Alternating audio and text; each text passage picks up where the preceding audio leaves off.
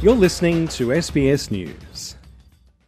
Earlier this year, a report co-authored by the psychiatrist and former Australian of the Year, Patrick McGorry, warned that the mental health of young Australians is rapidly declining.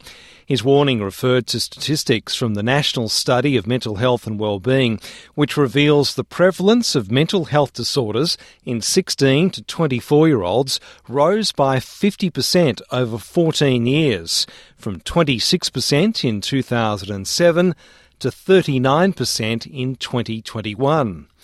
Using data collected between 2020 and last year, the same study now reveals that 50.3% of the LGBTIQ+ population suffer from anxiety disorders, compared with 15.9% for heterosexual respondents. 1 in 4 LGBTIQ+ young people has attempted suicide at some point, while 6 in 10 have accessed counselling.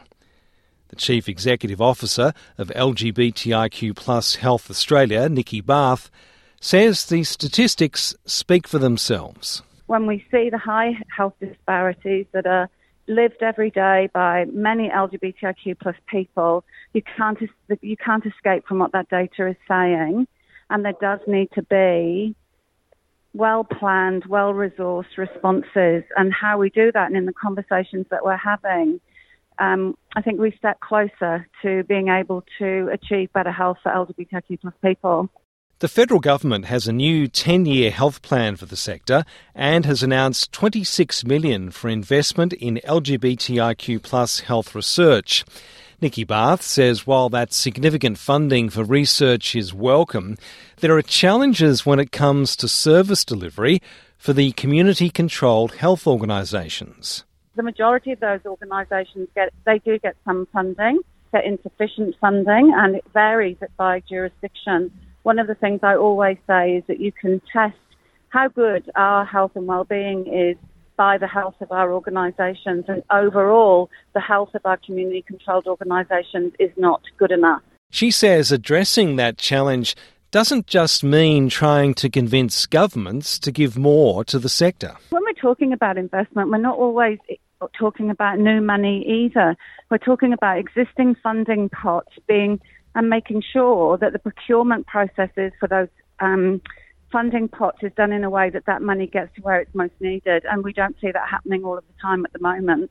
One of the outreach services available to the community is QLife, which provides phone and web chat support from 3 p.m. to midnight every day.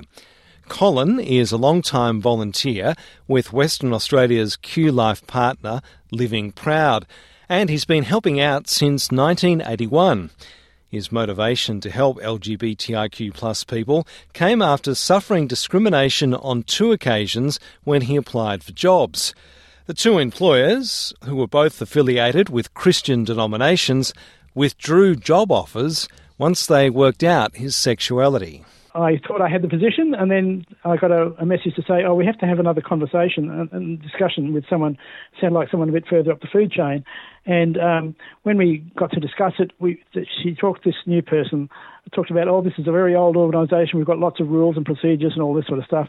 But really what it was about is that they put 2 and 2 together, and it was like the proverbial elephant in the corner of the room that no one mentioned. And basically the job offer was withdrawn. One change Collins noticed when doing phone counselling is there are now more calls from trans and gender-diverse people.